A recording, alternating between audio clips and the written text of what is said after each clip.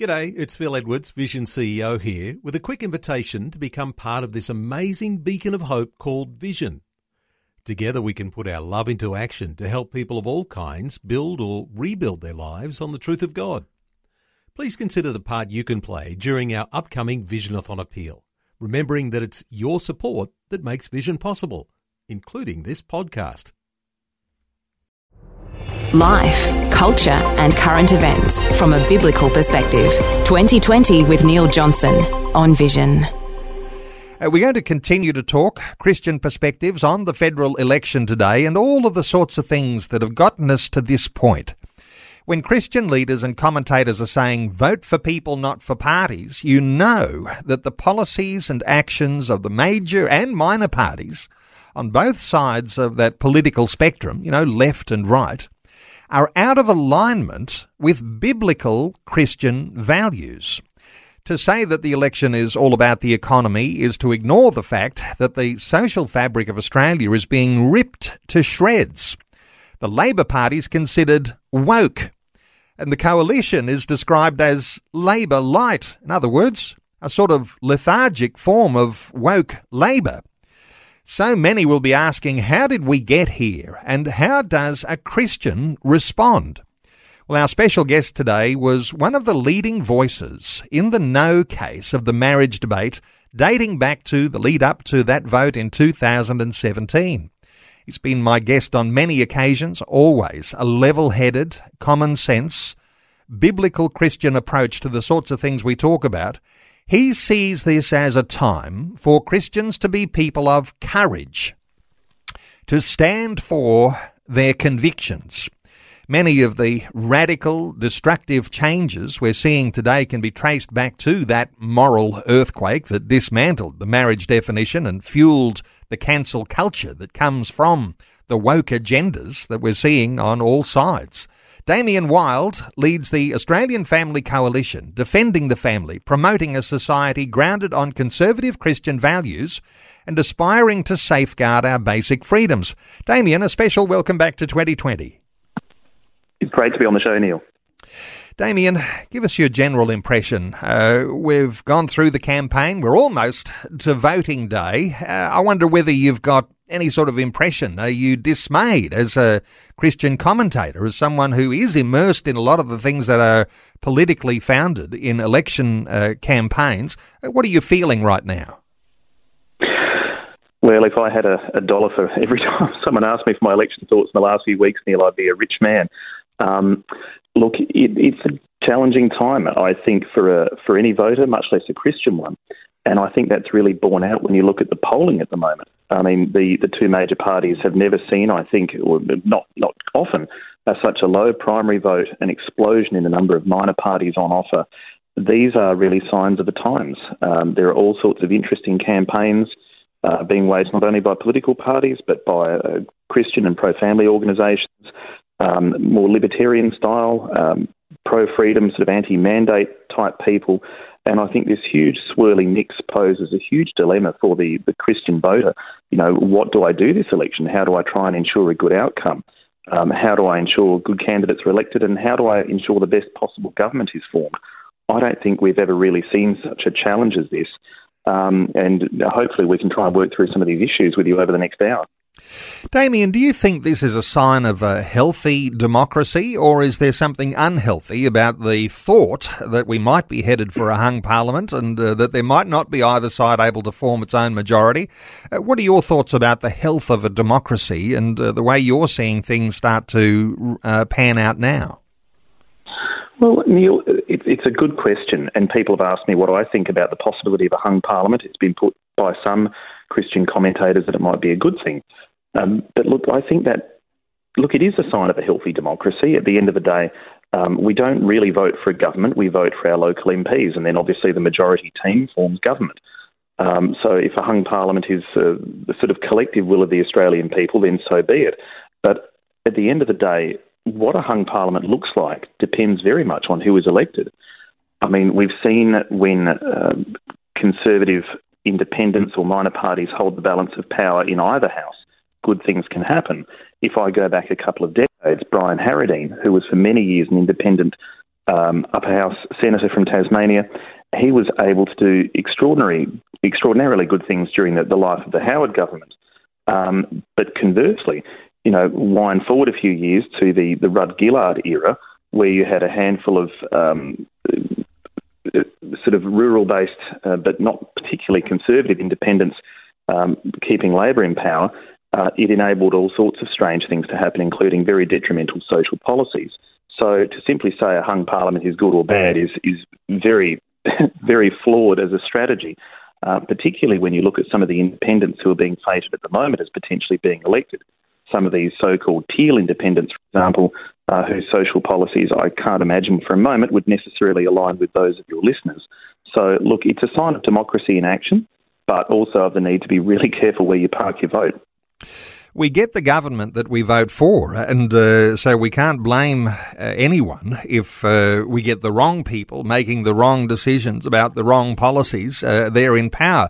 Interestingly, though, if we talk about a hung parliament and a whole bunch of independents on the crossbench or minor party candidates who win seats on the crossbench and all of a sudden they've got a say, interestingly, one reflection here I'll get your thoughts on, the thought that in the recent times, you vote for your local MP, and unless they're a minister, unless they're on the front bench or in some sort of assistant capacity, they get kept in the dark on the back bench without a voice.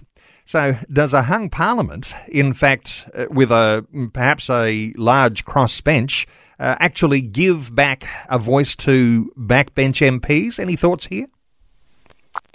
Well, yes, potentially, but that can swing both ways. We've seen the rise of the so-called modern liberal, progressive inner city type, who perhaps feels that because their government's only in power by a handful of seats, that they can start throwing their weight around, and quite contrary to their own party's policy and the desires of the electorate at large. I mean, we've certainly seen that in this last term, when the coalition was returned quite miraculously, it would have seemed, in 2019 against the tide, and strongly on the back of what Scott Morrison called the Quiet Australians. Now, the Quiet Australians are the sort of people who wanted to see our basic freedoms protected, but these sorts of backbenchers who are emboldened to speak out against it have really gone against the will of those voters. So, look, it can lead to good outcomes, but at the same time it can embolden a bit of mischievous behaviour. I would like to think at the end of the day that if you put the right sort of person into Parliament, regardless of their role on the front bench, the back bench, that they will be an outspoken champion for traditional values. And to be frank, I mean, we've discussed him on the show once before. Alex Antic is a fantastic example of that. Senator from South Australia who has not held any front bench position to date. He's only been in Parliament for 3 years, but that certainly hasn't stopped him from talking about all the sorts of issues that we care about. So, again, just a reminder to people to do your homework and try and get the right people into our parliaments. MPs with the courage of their conviction. And so if they do come to a seat in the parliament, they have a place of power and they are Christian by name, Christian by practice, then we might hope that Christianity comes through in the way that they will support or denounce various policies that might come before them. Hey, let me ask you about Quiet Australians. You mentioned Quiet Australians. Listeners will be familiar. Last time when Scott Morrison was elected, he thanked those Quiet Australians, called his election at the time a miracle. And we might even say, well, Christians are very much aligned with those Quiet Australians because we have a tendency now these days, because of cancel culture, to hold our cards a little closer to our chest. We don't let people know exactly what we're thinking, but we know we've got a vote on election day. Do you think that the Christian constituency actually aligns pretty closely with that idea of a Quiet Australian? I think so, Neil. I think the Quiet Australian is not necessarily analogous with Howard's Battlers or Menzies' Forgotten People, but I do think that there's always been this quiet undercurrent, a silent majority in Australia who, are not necessarily loud and proud about their political views or even about their faith for that matter, but at pivotal moments, they really can make their presence felt. And that was certainly the case 3 years ago. What that looks like this weekend, however, is entirely a different matter. We don't know. I mean, we're not into crystal balls. I do think personally that the poll may well be closer than, the result may be closer than polling is currently indicating. I do still think the government is probably the underdog in this fight, but who knows? It may well be a very close result. Let me ask you about the intelligence of the voting constituency, the electorate, when it comes to the use of these voting forms. Now, usually the House of Representatives voting form, it's fairly straightforward. You number, your preferences 1 through however many candidates are on your form. Where it gets confusing, though, is the Senate form. It's huge, it's cumbersome. You're encouraged to either vote above the line or below the line.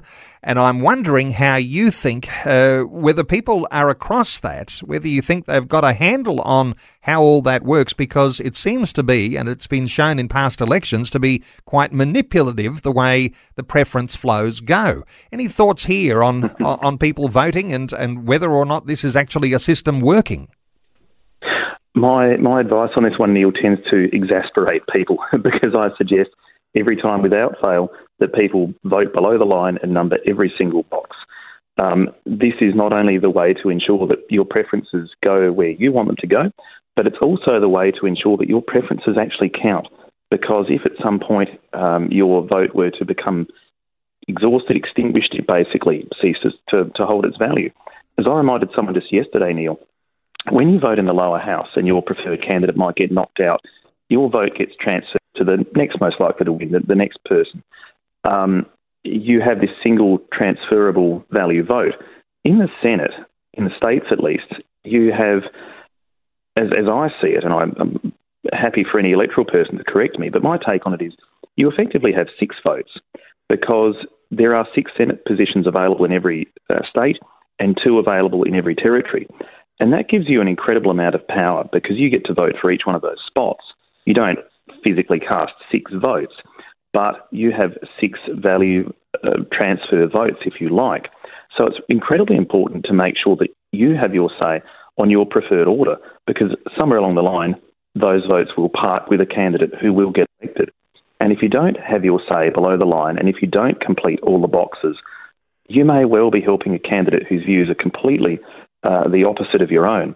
I mean, it's frustrating to have to stand there and fill them all out, particularly when there are likely to be candidates or parties you've never heard of, or even within a party you might prefer some candidates to others. That's entirely possible. My advice to some people who struggle with that is perhaps choose the candidates you like first the most. You might, if there are, say, 40 or 50 candidates, you might prefer 12 or so that you know or whose values you align with. And then you might start from the opposite end and say, well, here's a really subtle hint. I don't really like the Greens or the Secular Party or the Communists or whoever happens to be standing in my state. I might put them down the bottom just to ensure that they don't get elected and then fill the middle in.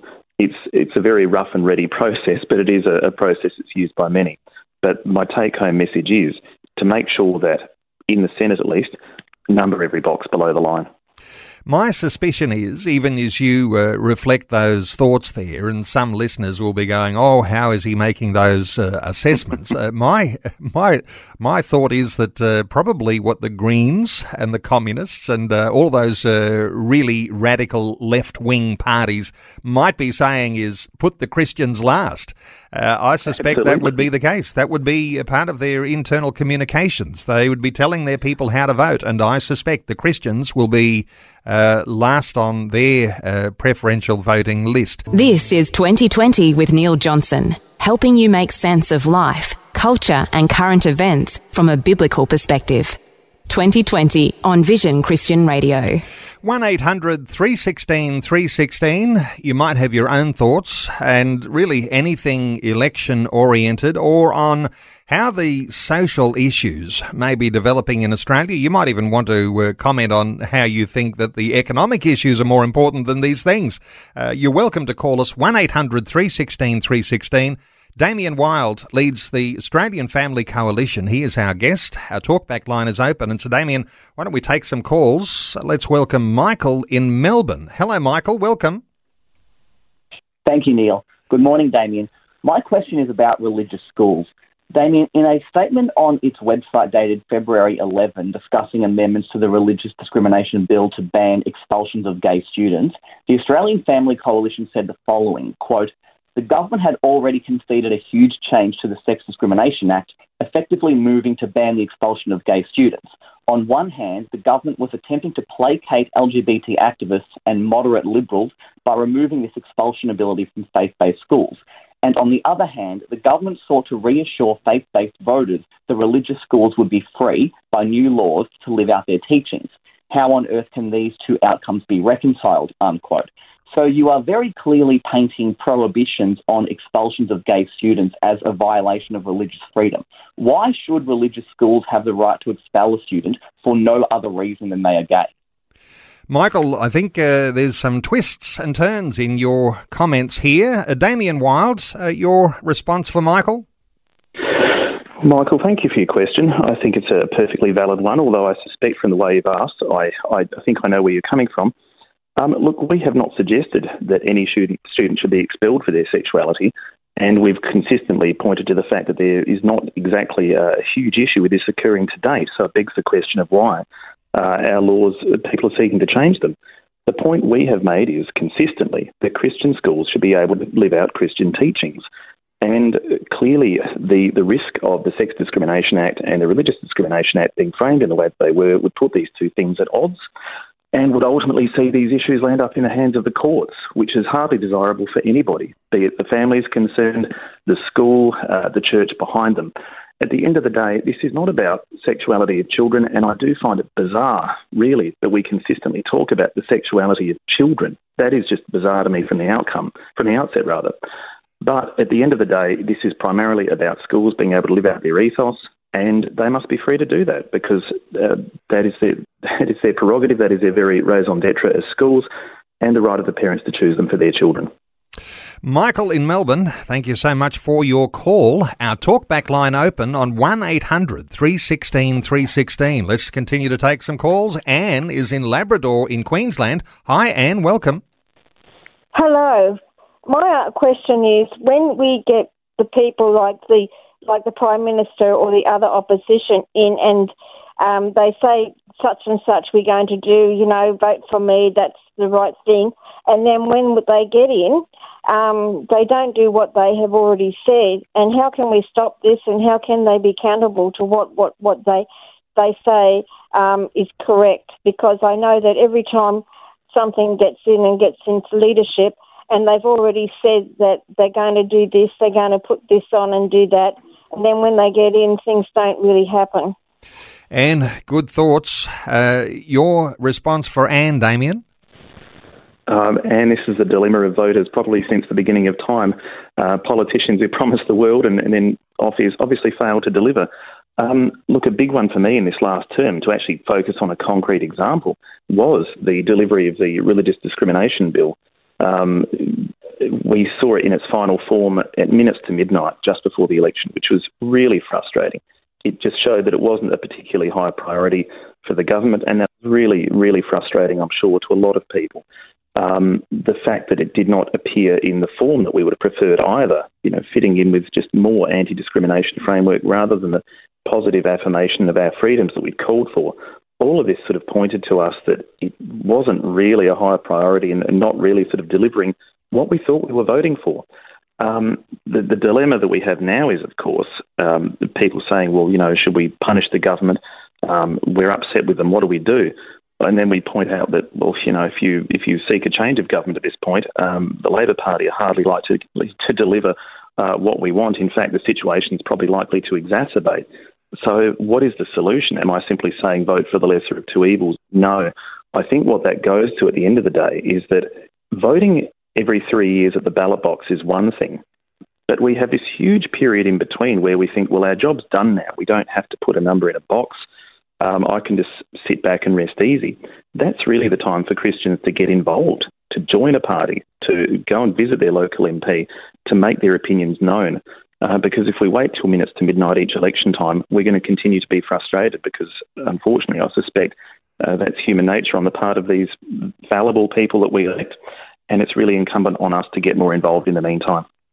Anne in Labrador, thank you so much for your call. 1-800-316-316. Damien is happy to take calls on a whole range of issues. So 1-800-316-316. Let's take another call. Sterling is in Ararat in Victoria. Hi, Sterling. Welcome.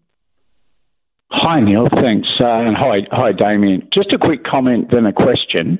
I feel, or I've noticed, that this Conservative federal government under Scott Morrison seems to be a lot further left than, say, the Hawke-led Labor government of the 1980s. Both seem to have moved very far across to the left, and we're seeing the results in the low primary vote for them. They've pretty much abandoned their base. And just a quick question, that Trojan horse called marriage equality, we're now seeing the contents of it come out with transgenderism and people's prefix or whatever it is, and I fear for what comes next. Good thoughts in there, Sterling. Damien, your thoughts for Sterling? Sterling raises some really good points.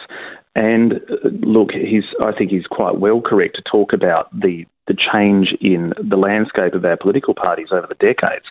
But I think probably underlying that is a much broader social change, because, what views we might have held 30 years ago, which seemed perfectly normal and we hadn't necessarily changed our opinions and our beliefs, will now get you labelled as a bigot, an extremist, a homophobe, insert the relevant insult here.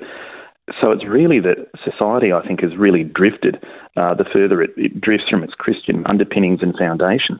So that's really a key point. The other thing is, you're talking about, I'm sorry, I'm trying to remember Sterling's second point. I had my answer and I'm trying to remember what the question was. Sterling, what was that, the question? Just repeat that. Well, marriage equality was the Trojan horse. The Trojan horse. Yes. Society. Yeah. Thanks, Sterling. Look, absolutely, and I was going to talk about this a bit later in the program. It now seems an appropriate point. I think the phenomenon we're seeing with Catherine Deves goes directly to the heart of what you're saying. Now, I hope I'm not misrepresenting Catherine Deves, but I don't think she would necessarily describe herself as a conservative. In fact, she's even she's appropriated some of the terminology of the left in order to sort of laugh it off. She's described herself as a TERF, trans-exclusionary radical feminist. She has openly visited Mardi Gras and the like, so she's not your typical Christian conservative. But things have changed and become so altered just in the last 4 or 5 years that Catherine Deves is now very much on our side when it comes to issues like gender ideology and some of these more bizarre policy pushes that we are seeing. So, yes, the so-called marriage equality change has been significant in the way it has sort of realigned our society, but perhaps even more so realigned, our sort of potential political alliances. So we warned about this, of course, in 2017, and we were sort of laughed off as doomsayers and nutters and bigots. But I think, the proof is really in the pudding. But the question now is, how do we respond to these challenges? Damien, why don't we take some more calls? Steve is on the line from Parkes in New South Wales. Hi, Steve. Welcome. Yeah, g'day, Brother Neil and Brother Damien. God bless you both and all your listeners out there. I really believe that myself, the only way to overturn this is reintroduce Sir Robert Menzies' Communist Disillusionment Bill back into federal parliament for another referenda, and to launch a House on Un-Australian Activities Commission, the same as the Americans had in the 1950s. And as for the attacks on the family, get hold of a book called The Menzies Years by Brian Carroll, and in it there's a poster, The Family, Socialism's Number One Target, on page 19. Have a look at it.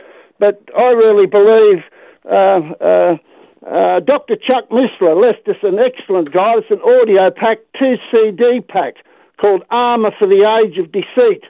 If you can get hold of that, it highlights the full armour of God, which every Christian's going to need. I'm only born again. I have me stuff-ups, bleepers and blunders. But I think it's wrong to state vote for the people, not the parties. I believe all the parties have all been infiltrated, starting with the Fabian Society. What do you think? Well, there's a lot in that. Damien, your response for Steve. Oh, Brother Steve, I could write an essay on some of this stuff, mate. I really could. Your comment, I haven't heard anyone mention the 1953 referendum for a while, so I'm happy to tackle that one.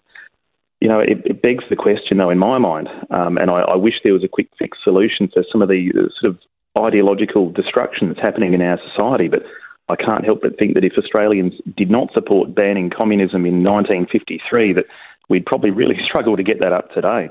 I think the dilemma we face now is not that there is a sort of clearly identifiable enemy. You know, many people thought in 1953 in the Cold War that we can put our finger on this fifth column, this enemy within.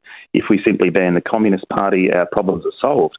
I think the problem we face today is that these ideologies have just so widely permeated society. You'll find all sorts of bizarre ideas infiltrating our schools, academia, the media, and so on.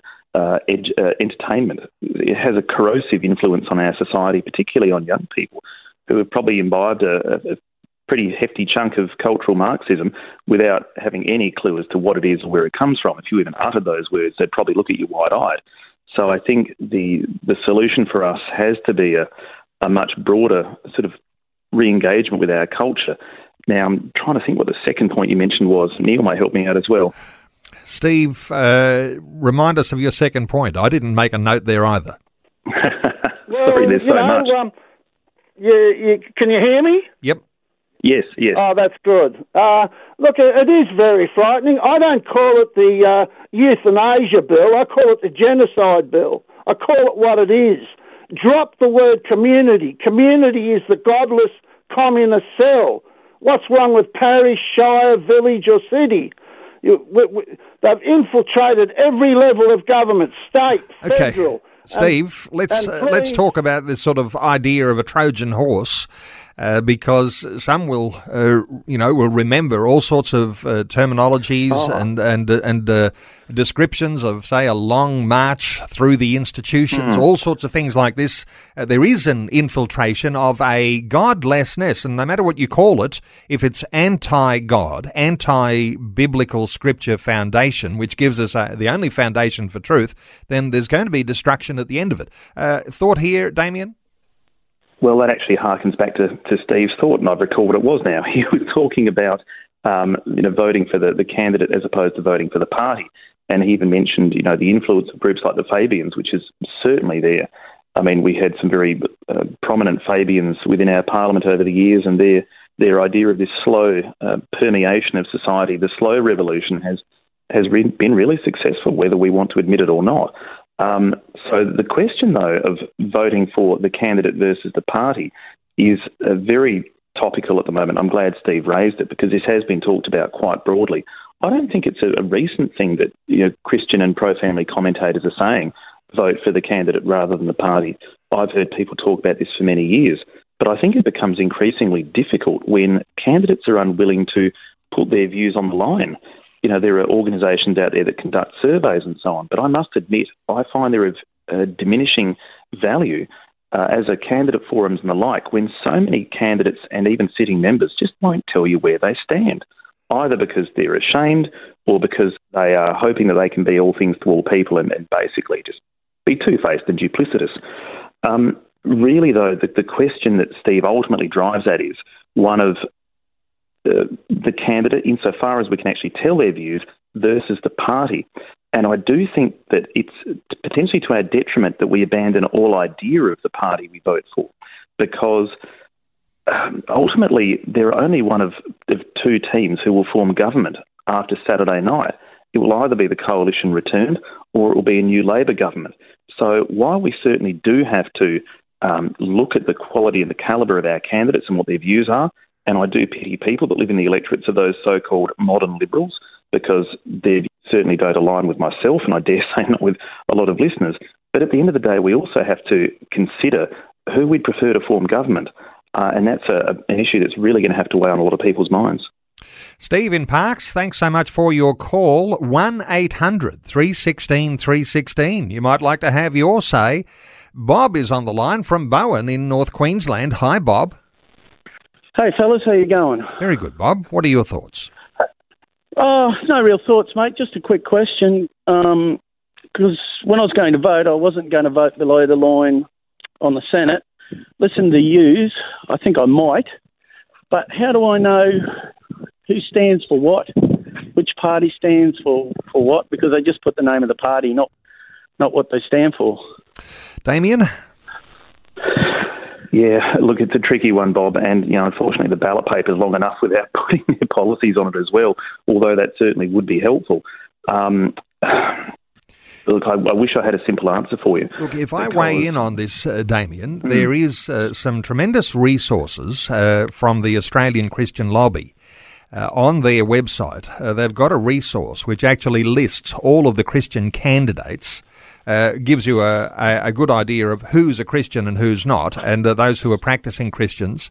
You can actually print out a 5-page list. There's 150. I'm staggered by the number of Christian candidates. So if you're looking for a Christian candidate, you can find which your electorate is and find out if there is a Christian candidate, because if there is a Christian, you can hold them to account too. If they're getting elected on the premise of being a Christian, you want them to hold to those Christian values. There's also a resource there, which is like a list of where all of those parties sit on a spectrum left to right, and they're calling it a wokeometer. So my encouragement is to access that one, because while there's lots of different resources available across lots of different organisations, I don't think Australian Family Coalition, you don't have a lot of those sorts of survey resources. And you were commenting on that, Damien, that sometimes when you're doing surveys these days, people are not responding, and so you're actually left in the dark. So there is research there, and take advantage of that resource as you can. Did you want to add to that, Damien? Yes, look, I need to say, and I may look like a wrecker if I continue, but I must be honest with you, Neil, that I find increasingly diminished value in some of these things. And it's probably a hard thing for me to say, because I've contributed to some of these surveys and things over the years. But many of them, it's very difficult to place someone on a spectrum, because there are many different issues on which a person could vote. They might be called to vote on a pro-life matter, either abortion or euthanasia, some matter of sexual orientation and gender identity. Sometimes, and I'm not picking on any one of these in particular, so I'll make that very clear, but I have seen surveys in recent times which, for example, might simply focus on an MP's record on abortion, and say, look, they're really great, they voted the right way on this. But with the other hand, they may have voted for euthanasia. So it's fraught with danger simply to say, oh, this person professes to be a Christian, or they voted the right way on this issue. Likewise, yes, I have seen the plotting of different parties on a graph. Now, I don't necessarily agree with all of those, and I don't necessarily agree that a more libertarian party might be preferable, say, to a conservative party. And it's not to say that all of their candidates even all share the same views. I mean, we certainly look at the major parties and realise that there's a huge gaping difference, say, between a Trent Zimmerman or an Eric Abetz. So these things are very difficult. And I know this is no help to listeners at all, but nothing can surpass a well-formed personal conscience informed by doing your own research. Bob, while I've got you on the phone, Bob from Bowen, it is a daunting prospect, isn't it? To think, I've got to try and make sense of what happens below the line if I'm going to vote below the line. So you will need to do some research. What sort of research do you think you can do in your hometown of Bowen, Bob? Oh, mate, look, what I really wanted to do is get an idea where the parties stand, because I don't really believe in voting for the person and not the party, because you could end up with the Labor Party in and everything we stand for going down the drain, you know what I mean? Yeah. So what I really want to do is know where the parties stand, and if I know that, then I can sort of vote according to the way I want it to be. Good, Bob. And just what I've been picking up along the way too is while the expectation is you'll vote at least 6 above the line, the encouragement is to fill in every box above the line. And I think you're saying too here, Damien, if you're going to vote below the line, don't just vote for 12, because that's the expectation, 12, but go way beyond 12. Absolutely, because chances are, particularly a lot of people, Neil, I know are of a mind to vote for minor parties. If they don't get up, their vote ceases to hold value. So it's really important that no matter how you vote, I would really encourage people to number all boxes. And I would just say to Bob in passing, I think he hails from Queensland, is that correct? Yes, Bob's in Bowen. So, for example, Bob mentioned he's certainly not a Labor-leaning voter. If he, somewhere along the line, when he's numbering the boxes in the Senate, I don't know what all of the Senate candidates for the coalition are like, but I will point out Amanda Stoker has been relegated to the number 3 spot, which is not a really safe place to be. So, for example, even if Bob wants to number all of the coalition boxes at some point, there's nothing stopping him changing that order and putting Amanda Stoker higher. So it's entirely in your hands as to how you vote. Bob, thank you so much for your call. Our talkback line is open on 1800 316 316. Let's take another call. Neil is in Mackay, also in Queensland. Hi, Neil. Welcome. Hey, thanks for taking my call. What are your thoughts, Neil? It's probably on the same line of thoughts that everybody else, voting for the party and sort of not for the members. It's just the way I was thinking is I don't understand the part where if somebody's not in agreement, obviously as a Christian, with the policies of the party, is it as simple as just changing the party and going to the party that they do agree with? Okay. Damien, your thought or two here for Neil? Yeah, that's a tricky one, Neil. Some people have said over the years, well, look, I don't like where this party's headed or this party's not for me. I'll go and join another one. Or I think what we're seeing now is people saying, I'll start another party. We've seen this explosion in minor parties. The other option, of course, if you don't like a major party's policy, for example, join that party. Get involved, have a say. It's wide open to members to go along to meetings and discuss and debate their policies. But I think certainly the most powerful aspect of party membership is actually having a say in who represents you. It's all well and good to go along to the booths, as we will on Saturday, and cast our vote. But how much more powerful is it to actually have a say in who those candidates are in the first place? Because the dilemma people have right now is in knowing where these candidates stand, what their views are. If you've had 2 or 3 years in the lead up to meet people, get to know them, or even to put yourself forward as a candidate, and then have that person chosen as your local House of Reps candidate or a Senate candidate, you can be assured that that person is going to be a strong voice for your values if they're elected. So, there's differing schools of thought on how to get involved. As I mentioned, some people go off and join a minor party. Some people, I think, realising that there are ever going to be, most likely, 2 teams in power, the Coalition or the Labor Party, they try to take advantage of that and ensure that whoever does form government shares our values. Neil in Mackay, thank you so much for your call. 1800 316 316. Hey, there's an interesting development that's happened over recent times, and it's exacerbated a little by something that's going on right now in Victoria. The Liberal Party member Bernie Finn is being threatened, I think, with expulsion from the Liberal Party because he's made some pro-life agreement around the Roe versus Wade issue and how that might impact on us here in Australia. Interestingly, when the Australian Conservatives folded after the last election, a lot of Christians gravitated towards the Liberal Party, but they've found resistance from the Liberal Party, either in your own state of South Australia, Damien, where there was an absolute blocking of Christians joining the Liberal Party, but also in other places where there's been special conditions placed on you and, you're in a provisional status. You can't vote for those pre-selections. Any thoughts here? Because when the Conservative Party rejects Christians, what do Christians do? And there's a certain sense here in which that might be reflected in some of the comments we've heard so far. Any thoughts from you, Damien? Well, firstly, on the matter of Bernie Finn, and I've not spoken to Bernie in recent days, but I'm blessed to call Bernie a friend. He's certainly been a very big encouragement to me over the years, and I think his stalwart defence of life in Victoria deserves far more than we can ever repay him. We have commented on Bernie's dilemma on social media, but we've not been more active in these few days because, to be honest, if there is a move to oust Bernie next week, We don't want Bernie to be accused of being a wrecker in the lead up to the federal election. I think there are plenty of people who would love to see that come to fruition, unfortunately. But Bernie's plight does pose a very big question. There are many people asking, well, is there a home for us in the major parties anymore? Many people thought that the Labor Party had drifted so far over the years that they could still find a home within the Liberal Party, and now they're asking, well, as you said, we saw what happened in South Australia. We can see what is happening to Bernie at the moment. What does this mean for us? My encouragement to people is don't do what many of the so-called progressives would want, and that is do not take your bat and ball and go home. That's what they want. Get more involved. Have your say. I mean, Bernie Finn, for example, will be out for pre-selection, as I understand it, in just a few months' time.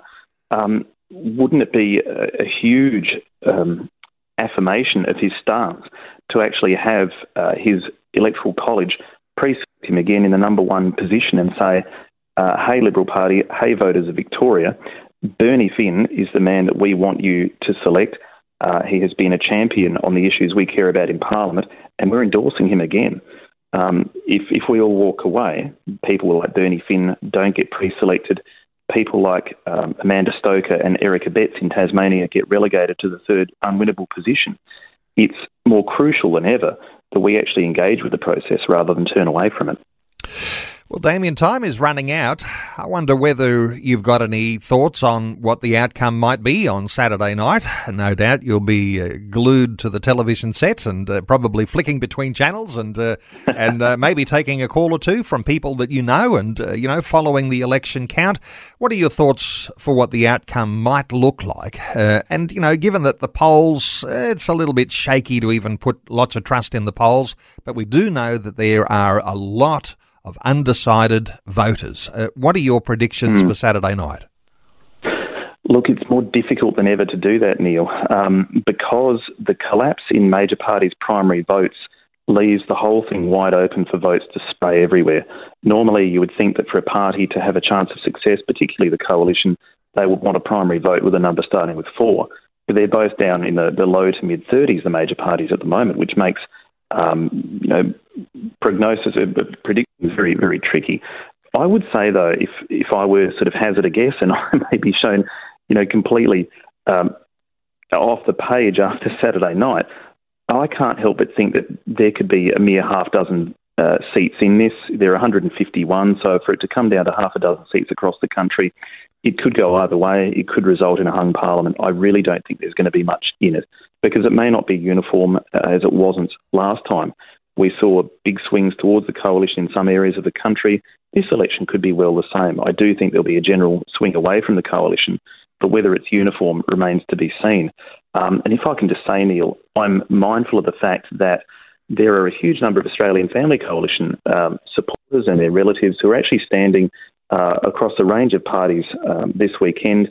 And, whatever their political affiliation, I just want to take my hat off to them, because I think their engagement in the democratic process is incredibly important. As a past candidate for Parliament myself years ago, I know the hard yard that it takes and the toll that it takes on families. So I'm just really chuffed to see people put their hand up. And beyond the election, undoubtedly we'll continue to have conversations a little like this, and always appreciate your wonderful insights, Damien. The Australian Family Coalition, for those who are not as familiar, you've got a huge following these days. I don't know whether you've got a number there. You can let us know how many people are sort of 50,000. following. 50,000 Australians following the Australian Family Coalition. And you might have won a few more friends today with such balanced and Christian Foundation insights into things that we're talking about. Damien Wild leads the Australian Family Coalition. Let me point you to the website, Aust Family. That's AUST family.com.au, austfamily.com.au. And no doubt you can subscribe and receive those regular updates on the important issues as Damien's commenting on those. And I'm sure you wouldn't mind another supporter friend or two when it comes to financial challenges that will be there for the future. So let me encourage listeners, austfamily.com.au. Damien Wild, thanks so much for sharing your thoughts and your insights with us today on 2020. Always a pleasure, Neil. Thanks for taking time to listen to this audio on demand from Vision Christian Media. To find out more about us, go to vision.org.au.